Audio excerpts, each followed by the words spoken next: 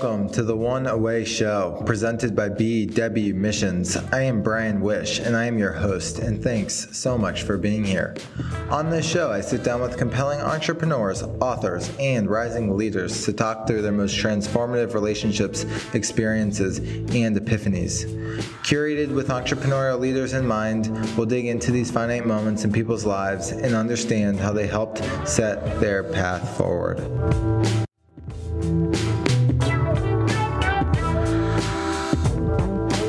Jimmy Soni is a speaker, speechwriter, and author of the books The Founders, The Story of the PayPal and Entrepreneurs Who Shaped Silicon Valley, Rome's Last Citizen, The Life and Legacy of Cato, A Mind at Play, Mortal Enemy of Caesar, and Jane's Carousel, the story of one woman's remarkable 25-year odyssey to restore the beloved carousel of the Brooklyn Bridge Park. He's also the creative director of Clout Public Affairs and has previously worked for the New York Observer, Washington Examiner, and the Huffington Post. At their core, Jimmy's books are passion projects. Jimmy chooses topics because he wants to read about them but can't find a book to buy on the subject. He's inspired by his literary heroes, including Robert Caro, Laura Hillenbrand, Candace Millard, Daniel James Brown, and Barbara Tuchman. Like the acclaimed authors, Jimmy combines rigorous research with readability. He doesn't want his books to feel like doing homework. He enjoys obsessing over a subject for years and aims to find as much information as possible and then make the material readable for the general audience.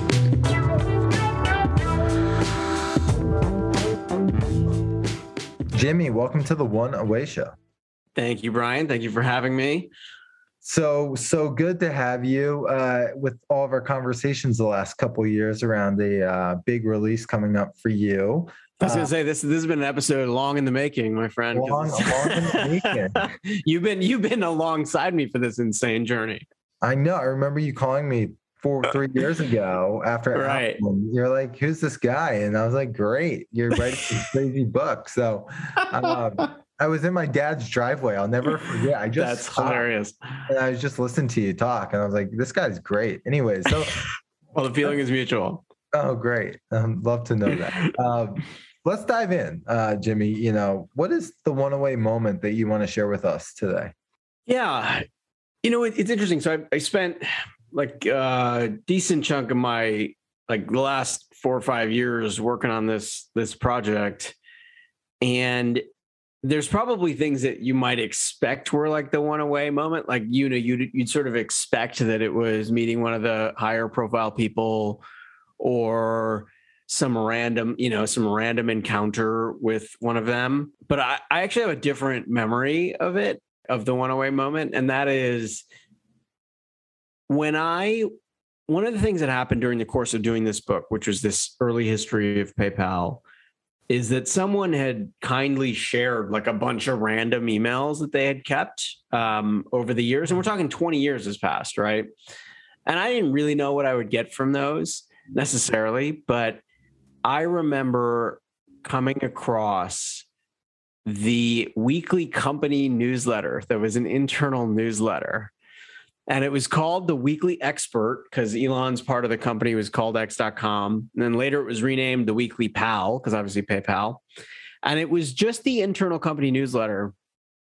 And I remember seeing that and seeing what it had within it. And what it had within it was like random updates about the company, birthdays. They had a weekly puzzle. They had like random kind of shout outs if someone had a kid or if someone got married, like ephemera, that sort of stuff.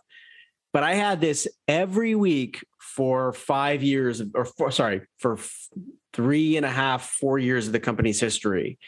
And it was pay dirt from my perspective. Like, it gave me everything. It told me about the time that they celebrated Elon's birthday, right, at Fannie and Alexander's. And it told me about the moment right after September 11th when all these employees are reflecting on what 9/11 means and how scared they are and what the uncertainty around it all. It gave me, a window into what the Halloween party was like and who dressed up as who, right?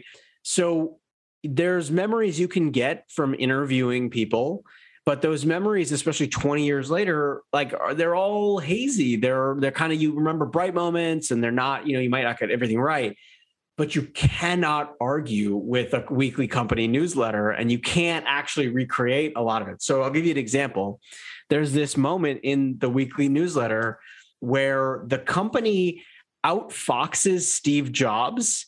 And the way they outfox him is Steve Jobs, or whoever at Apple, well, I think it was Steve Jobs. It actually says Steve Jobs in the email, really wanted to rent out this theater, like in some theater near their offices, for a screening. And the company wanted to rent out the same theater for the screening of the X-Men movie, because it's X.com. So they're like, let's do a group screening for the X-Men movie. And this woman, Tamika Carr, manages to like get there first, get the theater signed on the dotted line, organize the screening. And apparently, like, there was this battle. Like, Steve Jobs really wanted this theater, and Steve Jobs is someone who has a history of getting what he really, really wants. But the theater was like, no, I'm sorry. X.com beat you to the punch, and you're not going to get this theater.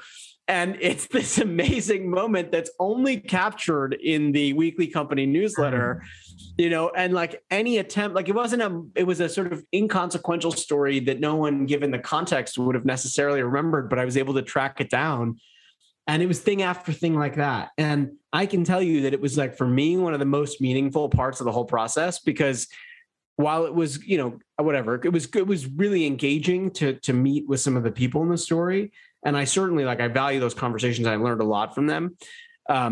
Part of doing history is actually appreciating, like, these are things that, like, you need to, you can see it come to life when it's a weekly company newsletter. And when you can see that it's about birthdays and celebrations and a whole life is lived within these companies. For me, that was epic. It also gave value to, like, everything I had put into it, because I was already knee deep in the project when I found that. And so it was like, it was epic in every way, because I could finally be like, wow, there is something here. This company was, like, special, and this newsletter can give me a real insight into it. And that was probably certainly it was one of many one-away moments, but it was one of them. Well, super profound. As a historian that you are, I'm sure digging that up was like finding, the famous treasure in Indiana Jones. I'm not getting super descriptive. I can't even remember, but it's just like getting that type of artifact to help tell a story of lived experience must have been amazing for you. And I want to come back to this artifact for sure. But I want to ask you, though, is, Jimmy, you took a very, in my opinion, bold and audacious risk in a great way to write about some of the most successful, revered, irreverent men and women in Silicon Valley, sharing the story of PayPal. What I'm curious is why? Like, why out of all the things that you could write about, you picked this group at this time period to unveil the truth of what it was like building this company? Yeah, I'm sort of laughing at the question in some ways, because my answer is going to be not profound and probably somewhat disappointing. But I will just tell the truth of it. So I had written a proposal to do a book. So I'd written this book about Claude Shannon, who's the founder of information theory. And it was called A Mind at Play. And it was a fun book to do. And I sort of I was like, all right, what's my next biography going to be? So I wrote this epic proposal for this biography of Bruce Lee. And I was like all about it. I was like, I want to do Bruce Lee. I think he's an amazing figure. I think he was a trailblazer. He's like the patron saint of self-improvement. He was Jackie Robinson for Asian Americans in film. Like, he's just this epic person. Died really young, really tragically, like a lot of mystery around, it had everything. It had all the goods. And I went to Simon & Schuster, and they sort of gave it like a tentative yes. But in the course of like that tentative yes, we also discovered that this author, Matthew Polly, had been working on a Bruce Lee biography for a number of years. And he was everything I was not. He was a martial artist. He spoke Mandarin, and he had basically finished the book. And Simon & Schuster, I guess he had some issues with his original publisher. Simon & Schuster was thinking about buying it. And so they sort of came to me and said, hey, listen, like, we know you want to do Bruce Lee, but there's this guy, Matthew Polly. It seems like he's got the goods. Like, he's done a lot of work and he gets this space really rigorously. And I I remember like I was a little heartbroken because I wanted to spend a few years doing it, but I also remember thinking like, no, this book's going to be great because he actually has the knowledge to do it, and I'm not a martial arts person, and like, so I remember that was actually the project I was supposed to do. I was not supposed to write some like history of a Silicon Valley company, but I just started thinking about clusters of talent, and it was in the course of doing Claude Shannon. I studied and visited Bell Labs and kind of like really immersed myself in Bell Labs history. And so then I just like started thinking like, what are other clusters? PayPal is one of the ones that naturally pops up because of everything that these people have gone on to do. And I just went on Amazon and I really couldn't find, again, this is like actually a very mundane story in some ways. I couldn't find like a rigorous, really, really like extensive soup to nuts history of the company, like the sorts that have been written about other companies. And so I was like, all right, let's like see how far I can push the ball until someone says no. And so like I just started reaching out. It's like I just started reaching out to like the people who are at the heart of the story through networks and contacts and friends and little like cold emails and stuff. And basically nobody said no. Like it was one of those where I was really waiting for somebody to like shut the door in my face, but nobody did. Sometimes it took a little bit of persistence. Like it took, certainly there were a couple of people I wanted to talk to where it took about 2 to 3 years of trying before I was able to get them to talk to me. I had to jump through a lot of like people were really skeptical. They said, we don't want you to do this. Or they would say like, what's your angle? Like, can you answer these questions for me? That sort of stuff. But I think it was really an exercise of just going and seeing that there wasn't a book, deciding that I wanted to do it, and then having a take on it that was about what does it mean to tell the biography of a company? Like you could tell biographies of individuals, but it's actually kind of interesting to do a biography of a company because it's not one person. There's not one hero, right? It's like hundreds of people. And so I had this thought, in my head, literally, Brian, it was like, just keep going until someone says no. It was like, just like, keep going. And eventually someone's going to be like, wait, you're an imposter. You're not Walter Isaacson. I'm sorry. You're in the wrong room. Like, get out, And so I had this like, I was like a soundtrack. It was like, I'll just keep going until someone says no. And then I'll find another project. No one said no. And 5 years later, I'm not trying to take away from the work I did, but I am saying that it was there was no grand plan. It was, I wanted to understand what it was like to build this company in the late 1990s.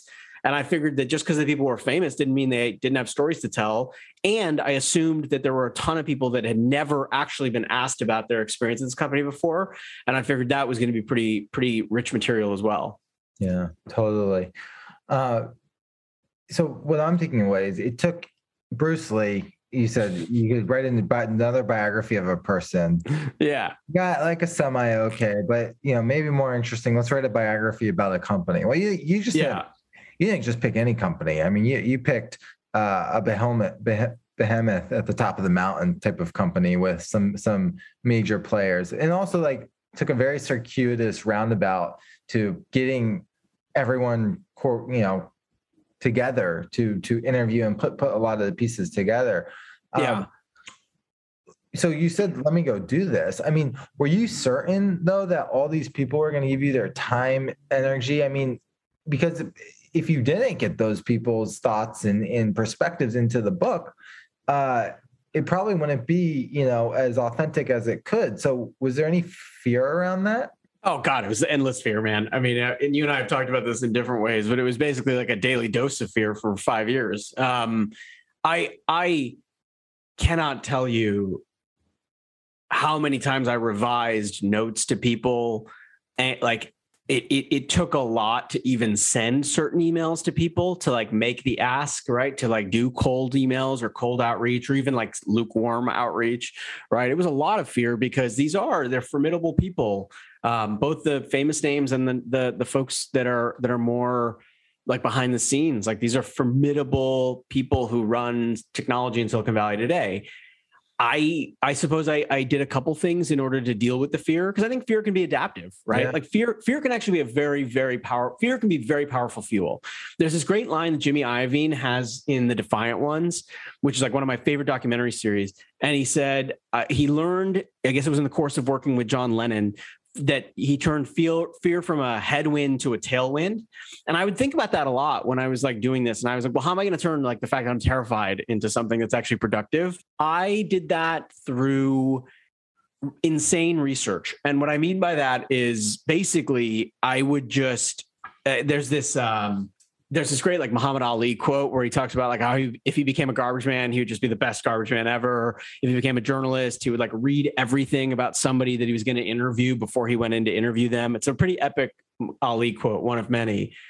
What I would do is like, if I had an interview with somebody like David Sachs, who is formidable, very, very smart, very active, vocal on Twitter, I would go back and I would like watch hours and hours and hours and hours of footage and read everything that he had said about PayPal before I ever set foot in the door. Wow. And so what I became was like I kind of knew pieces of the story well enough and close to the action enough, meaning like I was listening and watching interviews from like 2002 and 2003, 4, 5, that I never went in blind. Like I would any person I would go and see on like a site like Listen Notes or C-SPAN or YouTube or Vimeo, like what else have they said? Where else have they said it? What's been written? And I would read and I would reread and I would reread and I would reread until it got to the point where like I knew I'd be comfortable in an interview setting, not sounding like a total idiot. Because the truth is like a lot of this, these people have no time, right? They have no reason to talk to me, right? I have no platform. But what I came in with was like, actually at that point, a pretty decent understanding of the dimensions of the story, what else had been written about it, and some of the places where I felt like, okay, you got to give me more here or more here. I think that also made for engaging conversations because we weren't starting at ground zero, right? So I would say I was terrified. Fear pushed me to be probably, I would say, actually better prepared than I even needed to be. And it was just purely out of a sense of self-preservation. Like I have to be able to hang. You got to be in a room with Peter Thiel, you know, this like grandmaster chess player, and not have him think of you as a total idiot and Aravist, you know, like you have to actually be able to perform and ask him questions that are going to be engaging and thoughtful. And the way to do that is to review every other question he's ever been asked about PayPal, and then work backwards and say, like, what hasn't he been asked? Like, where are the places where I feel like we're a little undercooked? So it sounds like it took an incredible amount of front end research before you even touched on their door or knocked on their door, because you had to catch their attention. You had to really thread something in a way that wasn't vanilla, wasn't generic, and something that had never been done before. So the level of resources and materials, though, is fascinating. You didn't just go look at one YouTube interview or one, post on Twitter. You looked at the full body of work around a very particular time period, and then kind of found the opening maybe to catch their attention. So, well, go ahead. Oh no, I mean, I think it was. I'll offer two observations. So your description of it is 100% right. It was probably overkill. Like it turns out they're super, they were friendly, they were nice. They weren't like out to like tear my head off or anything. Right. Like I actually went in probably like way over prepared in some ways. I maybe should have like lightened up a bit, but I would offer two things on it. The first is that you can learn a lot you can study an individual and learn a lot without ever actually engaging with the individual. So if you think about part of what I was able to do is like watching like hours and hours and hours of footage and material. I learned a lot in that process, meaning a lot of the quotes that are in the book are not from interviews I did, but from interviews that were like lost to the sands of time, right? There's this interview that Elon did on Chinese TV. And on Chinese television, he is asked about what a company is. Like, what does it mean to build a company? And he describes it as this process of like, well, you start out and you're mostly wrong, and you work backwards and you sort of figure out what is right. And the quote is in the book. It's a really evocative quote. I promise you most people have not seen that video because it is at minute like 32 of this video where he's being interviewed on Chinese TV. But I would just watch and listen and read everything. And it gave me the ability to find little gems that were tucked in other places that maybe hadn't been lifted out. And then also to go in and not ask him that question, meaning when I'm with him, he's already answered it in one place and he's pretty consistent in how he gives answers. I'm not going to ask him that. I've got other things I can ask him. The other part of it is, it gave me a sense of confidence. Like I went into those conversations where I was terrified to even send emails. And I was actually like, I would feel good about going in because I was like, you know what? Like I've seen how this person answers questions. I sort of appreciate what they're about. Like I can do this. Like I can actually handle this. Yeah. It's just so impressive to me, Jimmy, that the thoughtful precision that you took and the care, right? And the diligent way you went about this, because it's just so rare, I think, no matter who you are, and it's a testament to you, not, I hope you're okay with the flattery here, but it's a testament to you, what you put together. I mean, you didn't just write a book.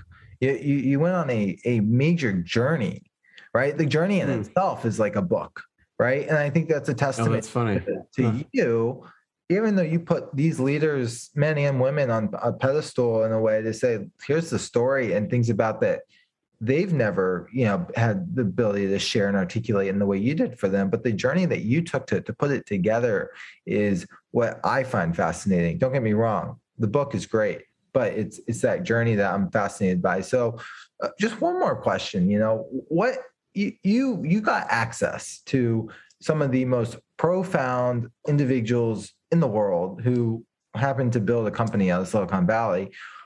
Once you had all your research, right? What was your process to get in front of them? Was it intros? Was it just, I'm going to go in cold and with some good bait on the line? I mean, what did it take for you to pull this off? Because this is what fascinates me, is that you're actually able to do this. Oh yeah. You mean like, how do you get in the door? Is your question? Like, you get in the door? Yeah. So, man, this is like PTSD from this. So here, I sort of several thought processes and approaches, right? The first thing was, actually, let me start from the beginning. I came from a slightly advantaged place in the following respect.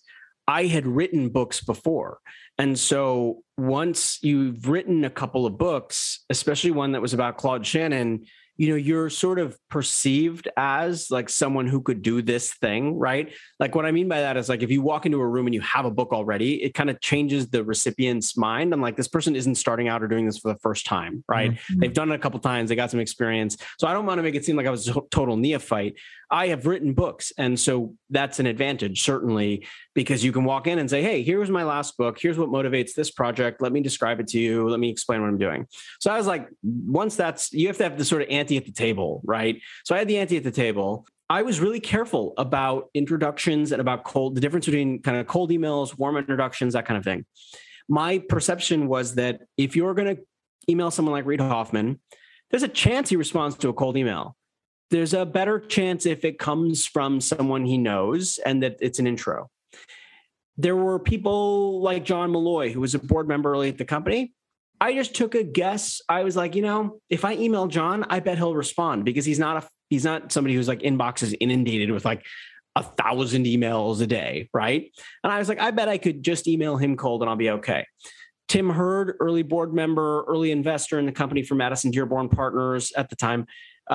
Same thing. I was like, Tim is an under the radar person. I suspect if I write a really good note and explain what I'm doing, like that will be good. Now, I also knew in the back of my mind that they would forward that note to someone like Peter Thiel or Elon or whoever, and they would say, hey, who's this guy? Have you talked to him? So I went in some order, meaning I started with the earliest founders of the company, because I knew if I didn't have their buy-in, like there was no point to doing the book, right? Like if you don't actually have those people, they could sort of like, they'll just tell everyone else, like, wait, I've never heard of this guy before. I'm sure he's just some random person, right?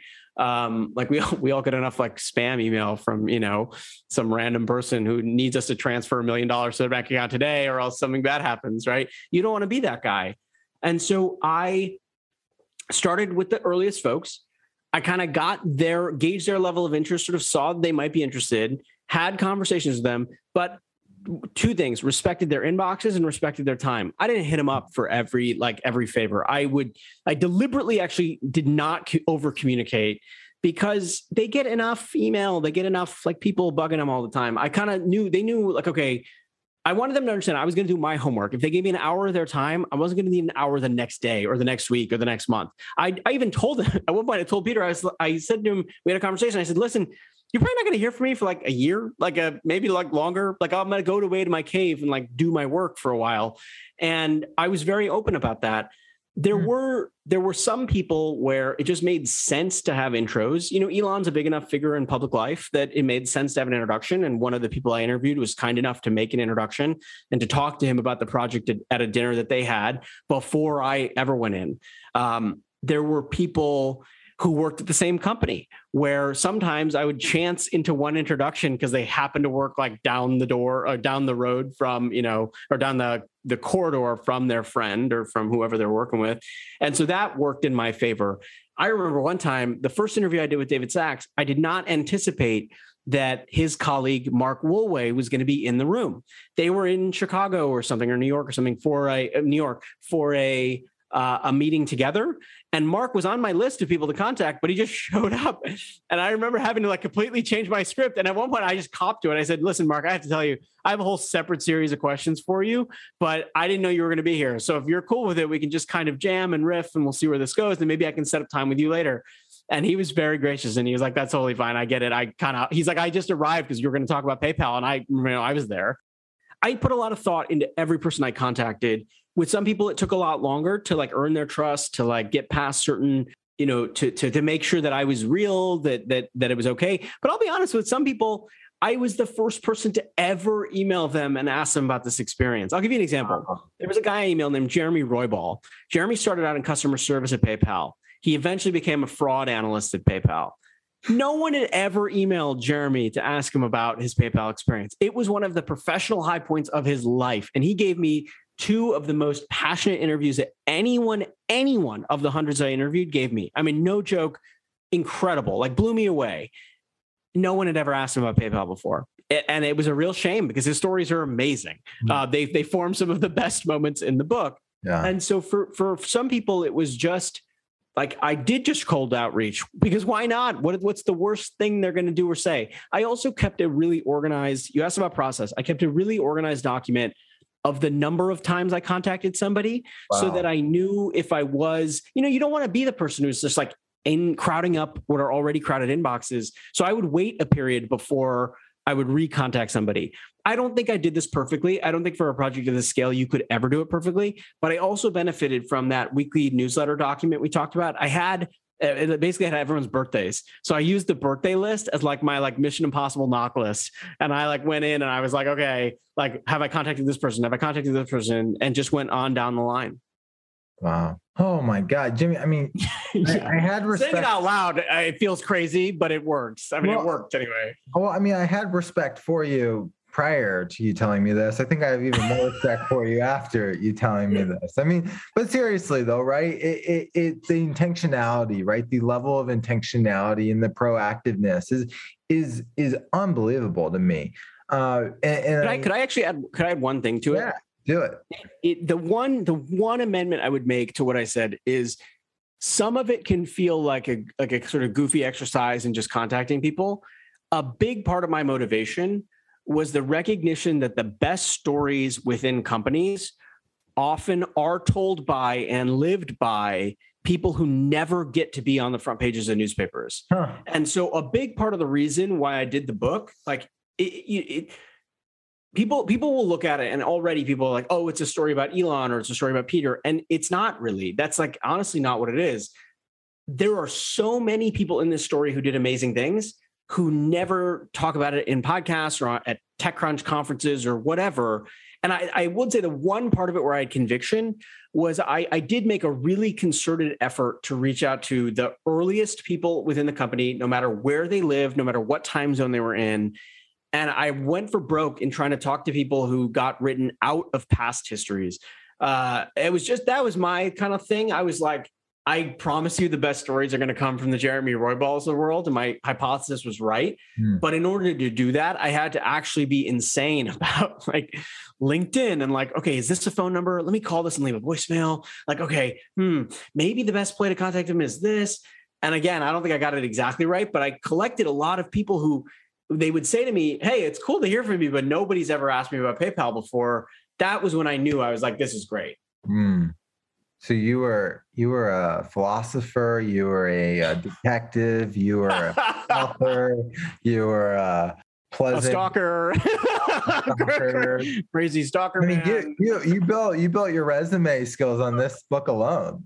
Someone said to me, there was a person I interviewed at the very end, and she said, "You've really been trying for like 2 years to get me on the hook, haven't you?" And we laughed about it because she was like, "I get it, I got your notes. Okay, I'll." So let me ask you this, Jimmy. I mean, again, I want clearly the let's just take this one away moment around you getting this email trail of years of history as part of this question, right? You go in blind to I'm going to go write a book about the PayPal story, and did you have any idea what it was going to take to put this together? How you like what was your initial thoughts around information architecture, or you just have to roll over a ton of rocks first and then figure out how you were going to like weave it together? I mean, what was the process to put this together in a way that was sensible? And did you have any clue to that going in? Yeah, I would say half of it was I did have some experience doing books, and I had this amazing editor who passed mid-book process. Her name was Alice Mayhew. She was like a titan in journalism and in publishing circles. I mean, just a force of nature.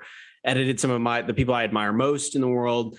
And actually, the biggest intervention that she made was she sort of recognized early on. She was like, "Okay, you're going to have a ton of information and interviews, and all these people are going to want to talk to you.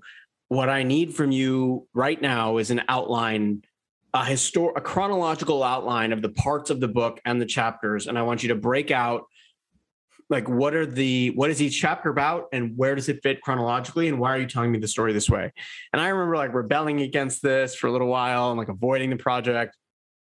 But actually, it was one of the best things because I had to lay out parts 1, 2, and 3.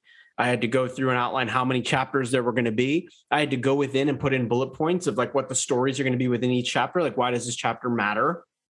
And that it wasn't a perfect framework, but boy, it came mighty close to like actually being the final book. The book did end up in 3 parts. It ended up with, whatever, 20 odd chapters. And it was because of that outlining process. So, and I have found other writers are better outliners than I am. They like, and probably frankly, like save themselves a lot of heartache.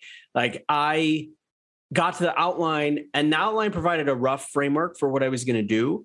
And then I would say there were like 2 or 3 other things that really helped. One is Scrivener is a piece of software that I think most often is used by like fiction writers. I mean, maybe nonfiction, I don't know, but they seem to advertise as more of a fiction novel writing piece of software. It's amazing. And it was the best place to warehouse like a ton of information and nuggets and little things I'd written, scraps. And just the way the UX on that software is, it like helped me keep my own thoughts square. And then I would say I used Google Docs and Google Sheets the most because they live update, you can go back to old versions if you need. And it just helped me keep everything organized. So every chapter went through multiple iterations. And I have the V1, V2, all the way through to like the V8s of each chapter on a Google Sheet. And it has links to separate Google Docs. So that helped me keep everything organized. The interviews themselves were their own infrastructure, right? So you can imagine I have like 15, 16 days worth of audio, like end to end. If you were to listen to it end to end, it would take you like 15 days or whatever total to listen to it. And so that was its own sort of like epic spreadsheet. I used otter.ai as like my transcription service and software. And I would just like, for lack of it, I just hustled through it. Like I would like listen and take notes, take notes. And look, I had done a book before, so I knew what monstrous enterprises books were. These are not like easy things to do, but I also didn't walk in completely blind. Like I kind of knew, I was like, okay, this is how this is going to go. I tested the patience of every person at Simon & Schuster with the number of revisions I did at the end. And that was just a function of getting better stories and more interviews and finding people who finally responded to an email after 2 years of trying, right? But that's a little bit of the process. I would say like, there's no wisdom that comes from it. Every author kind of has their own approach. For me, the big thing was writing rough material every day for a very long period until I had a big chunk of material was actually like what helps you get the thing going, right? So I had to hit a word count every day, put it in Scrivener, and just do that every day. And then you can start to see, you're like, oh, I'm really, really good at the beginning of the book and Elon's early life. but I have nothing on X, Y, or Z. And that's kind of how I approached it. Wow. You're like, you need to get some therapy now, Jimmy. So like, we're going to leave you be. This episode will end so you can go get some help. This is your therapy session. Okay. Eight revisions on each chapter. Oh, that's like, I mean, 8's undercounting it actually, to be honest. Eight's before we moved to PDFs. And then I did another 5 after that. Great. So when Elon listens to this, and Peter and Deb Blue and all your people, they're going to know that you put about 20 revisions into each chapter. I mean, that's a work of art right there. You're like a sculptor. You're a sculptor as well. Well, the other part of it, actually, Brian, the thing about it makes it sound like it was all about the research and the drudgery. Right. Here's the second half of it. Tell me. You can have a really interesting fact and make it super boring to read that fact. And I had to balance making sure the book was 100% accurate or as close to accurate as I could get it, but also not making it homework. Like you can't make reading these things like watching paint dry. You have to bring it to life, especially when you're talking about what is fundamentally like payment processing on the internet in the late 1990s. Like we're not talking about, Formula One racing or like an epic drive for a world championship in football or something. Like this is payment processing on the internet. Let's like remember what the context is. Big personalities to be sure, but it's not like the subject matter needs to come to life. And so a big part of the revision process was finding ways to just make the reader move through things. Like, how do you make a scene come to life? What stories are you choosing and not choosing? What words are you choosing? So a lot of the revision was, like, the beginning is just gathering string. You like pull all this material together, but a lot of the revision is, I had friends who like would witness over text a paragraph go from 1 to 2 to revision 3 to revision 4. And it was only on the 4th where I'm like, I got it. I nailed it. I figured it out.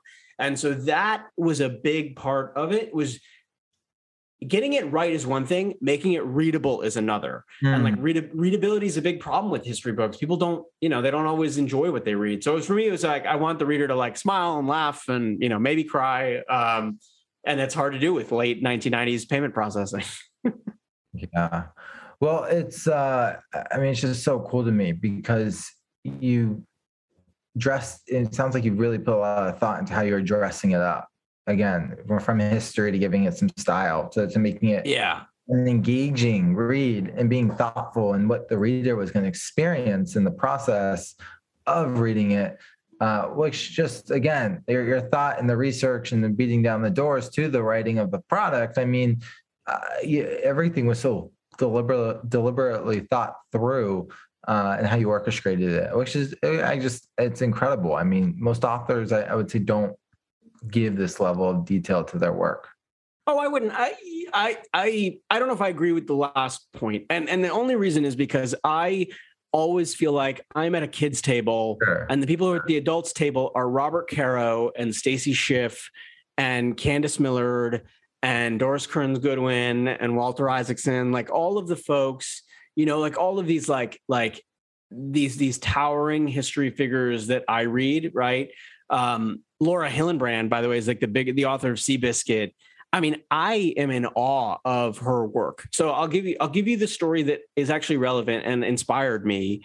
Laura, the author who did Seabiscuit is also the author who did Unbroken, and she has what's been called, and I think she sort of criticized even the phrasing of it, but it's called chronic fatigue syndrome, right? CFS, and she basically is like bedridden for years and years and years dealing with this affliction. She wrote a beautiful article in the New Yorker about it.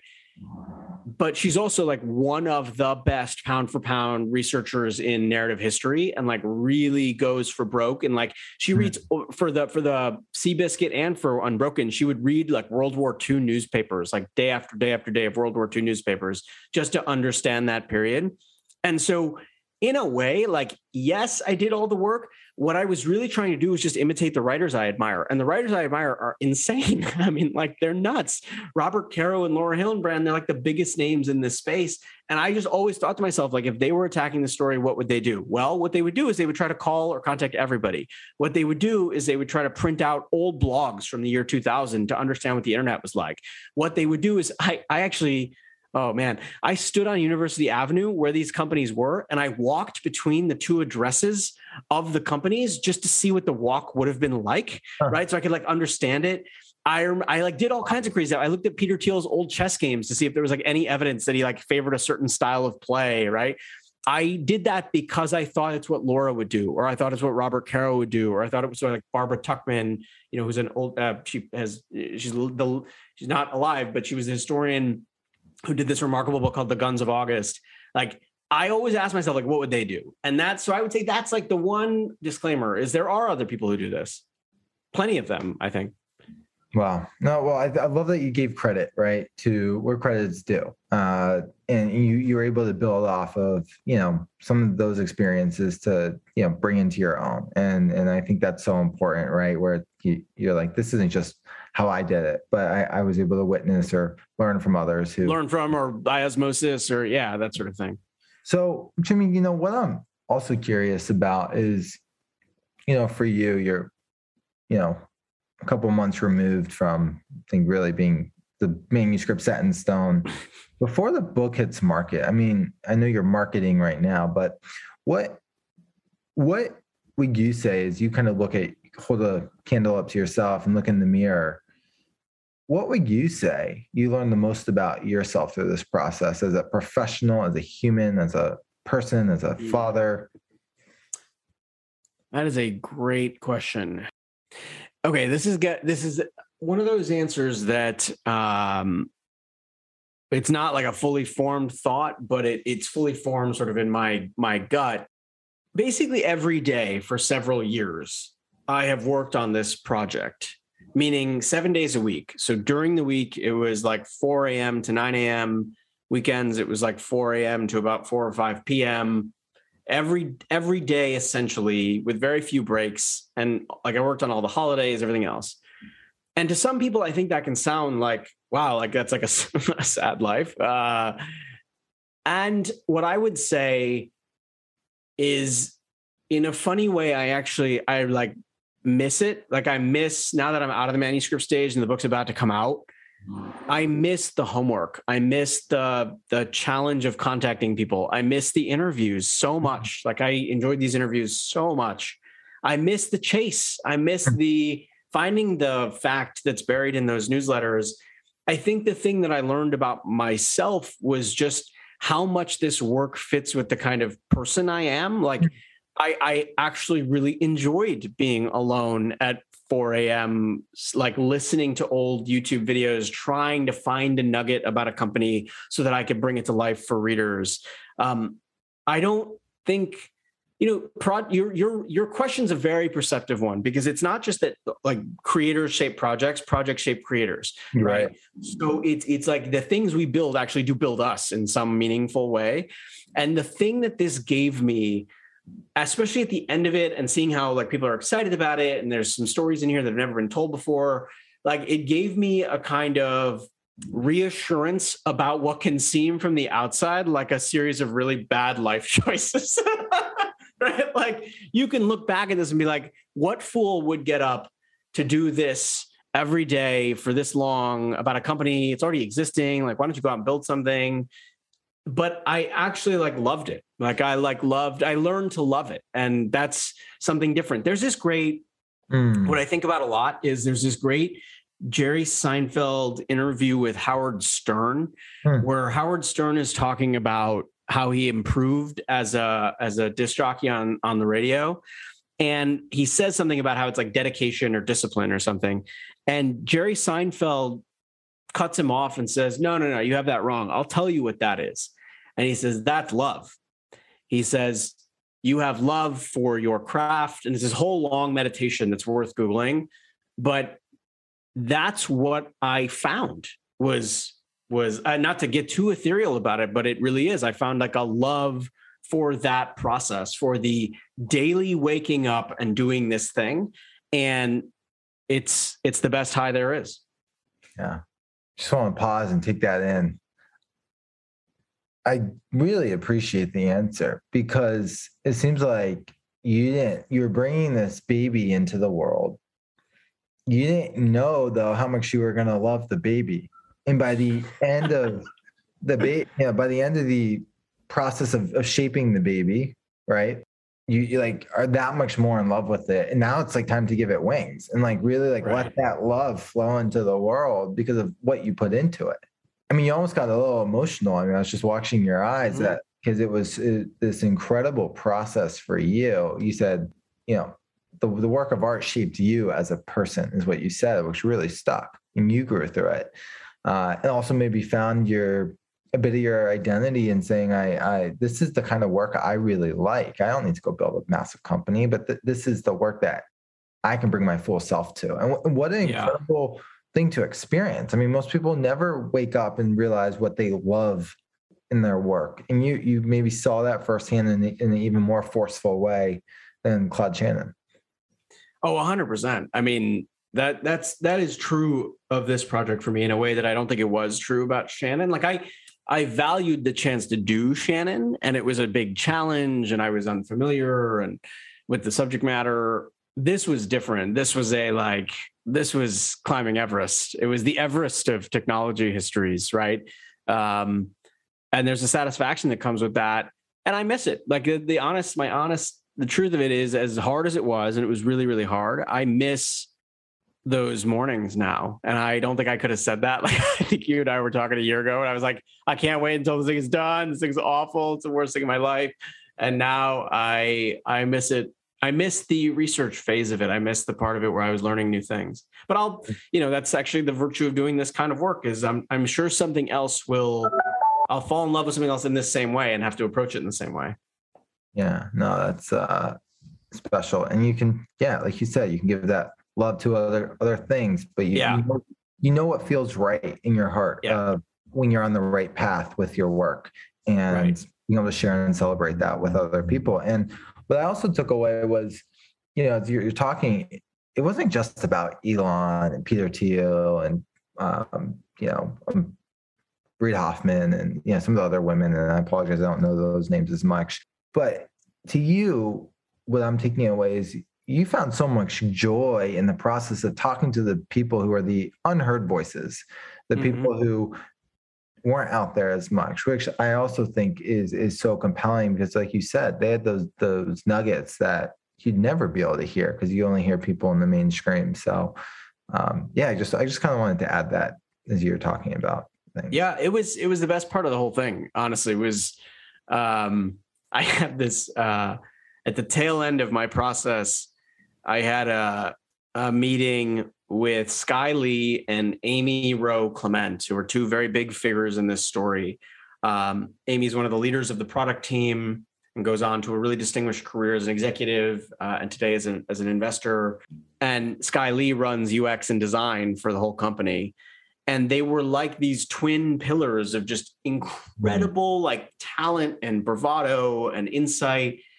And no one had ever written up their contributions to the company.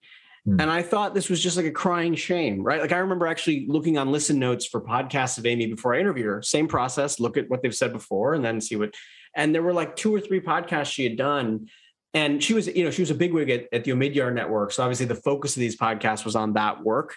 But PayPal was a limited piece of it. And I just remember thinking like her colleagues that I had interviewed had said incredible things about her. And I just remember thinking like, I'm sure we'll have the best conversation if I can just get my foot in the door. And that part of this process is the best. I think the best thing in the book is not stuff related to the people you know. It is entirely connected to the experience that PayPal was for all these other people. And it was for me, the best part of the research was when somebody who others would regard as like a name that time forgot would respond to me and say, yeah, okay, cool. How's Tuesday at 3? And we'd talk and they would just light up. Every conversation I had with people who are part of this story, went way over time. And so that was also a really cool thing. Yeah. Yeah, no, I appreciate the historical tales you're sharing and kind of how you brought those people to life and gave those perspectives, right? It gives the book a whole richer meaning. So I want to shift the conversation a little outward now, right? We talked about you, we talked about the book, some of the people in the book. Let's talk about the audience, right? The future founders out there, the current founders out there, the executives at businesses like PayPal that want to go off and do their own thing. when they pick this book up, what do you want them to feel? What do you want them to take away, right, from this work? And how do you see it impacting them? I'll give a little bit of a counterintuitive answer. I would say that every founder who reads the book or somebody in that sort of role is probably going to take something different from it. And as an author, one of the things I think, at least for in the line of work I'm in, you have to be careful not to put your thumb too heavy on the scale of like, here's what I want you to take away. Like, here's the lesson, right? Yeah. I actually have a really light touch with that kind of like, okay, no. I'm going to tell the story. And then you take away whatever you have to, like one author I've listened to describe is like, you have to leave a reader-sized hole in the book because they're all going to make of it what they need to make of it. Mm-hmm. And so for some people, I imagine what they're going to say or take away from it is, wow, it takes a lot of like Elon level determination to make a company successful. I'm like, yeah, there's some evidence for that in the book, I'm sure. Other people are going to say, whoa, it takes us a crazy cast of personalities and everybody's a little bit different. I think that's probably one of the takeaways from the book. Another person might say, man, they just got really, really lucky. Like, oh boy, they just got super lucky. And like that. So yeah, luck is a big part of the story. I never try to be too presumptuous with like, here's the lesson.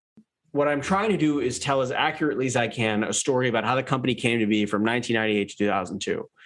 So the one exception I would say is that at the very end of the book, I buried this little like lesson for my daughter, like at the very, very, very, very end. If you've suffered through the whole book, it's like literally like a message. I describe it as like a message in a bottle for her. Like, and the message in a bottle is look for people who challenge you, look for friendships that will provoke you and like make you better.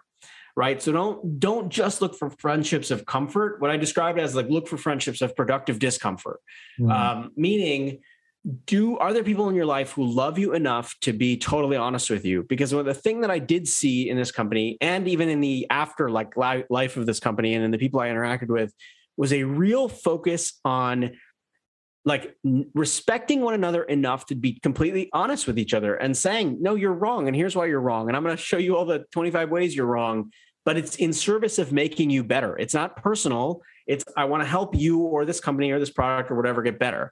And I would say that like, until I did this book, I don't think I did a good enough job of having those kinds of people in my life. And in the course of doing this book, I was very quickly able to identify who those people were because I saw it play out like on the page and in between, Peter and Max and whatever. And I don't want to make too much of this because this is not a book about lessons. It's a book about history and what the company was. But for me, the lesson that I wrote into the book for my daughter is a lesson about productively uncomfortable friendships. I absolutely think that's phenomenal and something your daughter, as she gets older and will grow to appreciate. And I think any human with an open mind and a growth mindset appreciates those relationships of discomfort, productive discomfort in their life, because those are what shape our thinking, open us up, evolve us, and make us better. And you entered into a significant period where I'm sure there was a lot of productive discomfort, to drive a being of a company that is shaping and changed lives for the last 20 plus years. Well, another question I want to ask you, and this is answer this anyway. Someone once asked me this, and I thought it's a really interesting question. This book was a really meaningful experience. If you could maybe pay, I'll tell Chris Schembra, he runs a gratitude podcast. He's a friend, client, mentor type. He asked a question on his show, and I kind of want to give it to you. If you could pay your respects or gratitude to someone throughout who is significant in this process, who you don't maybe think of or pay enough respect to, who would it be and why? It's a great question. I think it would be my editor. So my editor, the first editor for this project was Alice Mayhew, and she passed away a couple of years ago. Then a call came from, I assume, like Simon & Schuster high command to an editor named Stephanie Frierick. And Stephanie was basically like, as best as I can tell, like got a call and is like, hey, we have this book project. It's this thing about PayPal. It was an Alice project. We got to hand it to somebody. And she took it on. and has gone through hell and back for this book. I mean, legitimately, like I was told that I set the Simon & Schuster record for revisions between the first pass and the second pass, and then revisions between the second pass and the third pass. I annoyed the crap out of everybody there with endless requests for little things on here and the cover and this and that. This book was not easy to bring to fruition. And Stephanie willingly did this despite not having signed the book on from the beginning. So it wasn't her project. It was Alice's project. It was handed to Stephanie. And so it means all the more that she did everything she did to bring it to life. And I am endlessly grateful to her because not only did she do all of the things I just described, she also just made the book better. She would go in and say, you didn't explain this to me. I need more context here. You can't assume your reader knows this. You're writing about the late 1990s internet. Don't forget, we don't know anything. What's the point of this passage? Do you really need this? I mean, at a level of granularity that is honestly what editors did years and years and years ago. And sometimes the difficulties of the publishing business don't allow them to do now. Stephanie did all that and more. And so she's the person actually that I'm probably most grateful to in the grand scheme of things. Well, sounds like she created and induced some productive discomfort for you in the That's 100% right. So, Jimmy, this was a blast, and I'm excited to do a live with you to dive into the details of the book. But I think this was a great place that you were able to attribute your learned experiences from writing it and the value that you brought to this, which I'm just in admiration of, and our friendship as well. So thanks for being such a friend, an incredible figure. Where can people go buy this book, find you, reach out to you? What's best? Yeah, no. And look, the road cuts both ways. One of the people who gives me a lot of productive discomfort is you, Brian. So I am grateful for that because you push my thinking in ways that are really, really important. And you sort of always force me out from underneath my rock to go and do the things I need to do to make sure people actually hear about the book, which is also powerful. The book is available everywhere books are sold. It's on Amazon and every place else. It's called The Founders. I'm on Twitter infrequently at best. I'm Jimmy A. Soni on Twitter. I'm not great about tweeting or being much of a presence there. But hey, it's a great place where it's I see it as a PO box. If you reach me there, cool. I'm, I'll get back to you in a couple months. Brian is cringing right now because he knows that's not the way it should be, but so it is. And then I have a website, jimmysoni.com. Also not the most, I'll update it more this year, I think, because I'm out of the craziness of the book process, but it's my format is, I go under a rock for 3 or 4 years and then I merge with something and hopefully the thing is good. And then I go back under the rock for a little while. But I love engaging with readers. The truth is I actually really enjoy it because it's the reason you do this kind of work. And so I'm happy to hear from anybody and on any of those formats or mediums. Well, thank you, Jimmy. And yes, I am cringing because you sent me tweets. And Jimmy sends me tweets that I engage in and retweet and Jimmy doesn't even engage or retweet in them. I mean, that's how social media avoidant hate. Right. Exactly. Jimmy, I think you've dug yourself a nice hole with this book. I was going to say, I really have. I can't hide at the moment, which I sort of want to do, but it's okay. Great. And on the last note, you and Ryan Holiday should hang out because I'm sure he'd tell you not to, live in a cave. So I know. Well, Ryan's great. Ryan's actually, he's a friend and he's the reason this book got started because he made the first introduction to Peter Thiel so that I could actually get my first foot in the door. So we were talking about, really amazing people who kind of can help and nudge and push. And he's definitely one of them. Great. Well, sounds like a nice holiday present for you. So Jimmy, this is a pleasure. Thanks, Brian. If you enjoyed this episode as much as I did, I hope you leave a review on the platform of your choice and share it with a friend who you think would find it valuable. If you'd like to receive our written newsletter and thought leadership, head on over to bwmissions.com/newsletter and subscribe. See you on the next show.